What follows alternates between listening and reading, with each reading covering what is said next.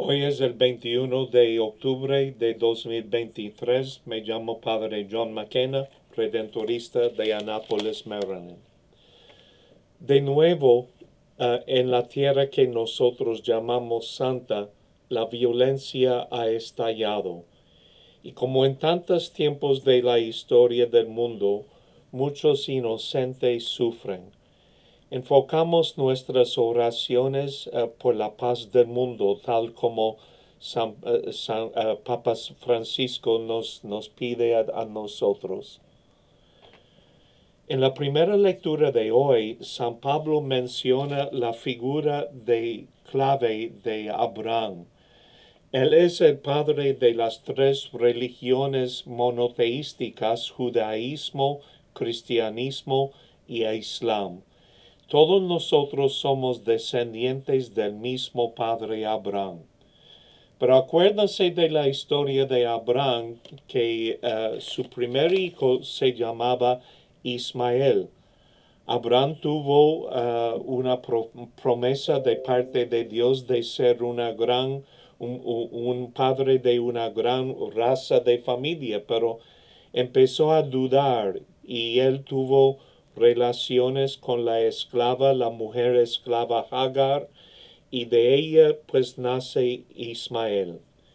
Y cuando por fin Dios dio a Abraham y su esposa Sara un hijo que se llamaba Isaac, hubo problemas en el hogar y Ismael y su mamá fueron lanzados al desierto.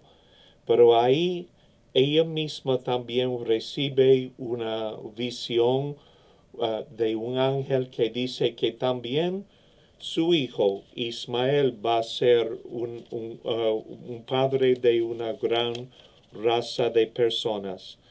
Los musulmanes pues llaman a Abraham su padre por el hijo Ismael, los judíos por su hijo Isaac.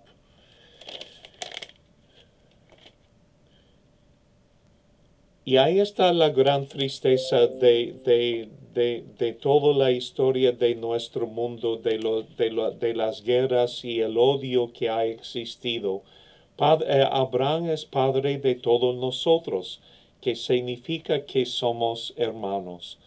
Y el corazón de Dios, que llamó primero a Abraham y lo dio la tierra de la promesa, debe estar bien, pero bien triste.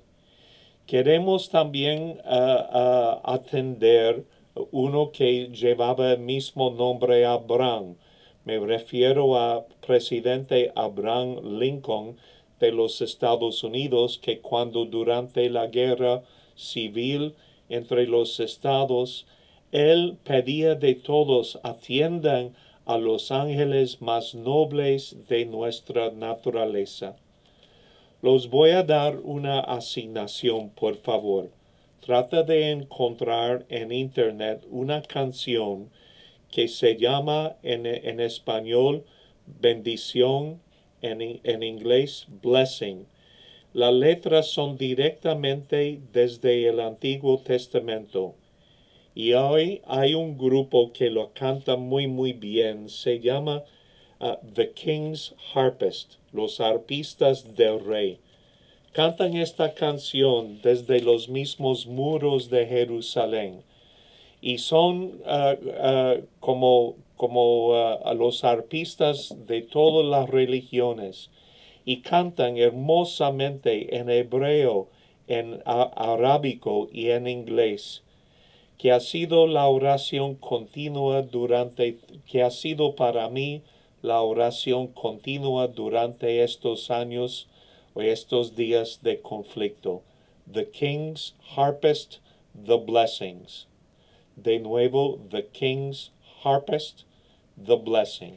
Dios los cuide.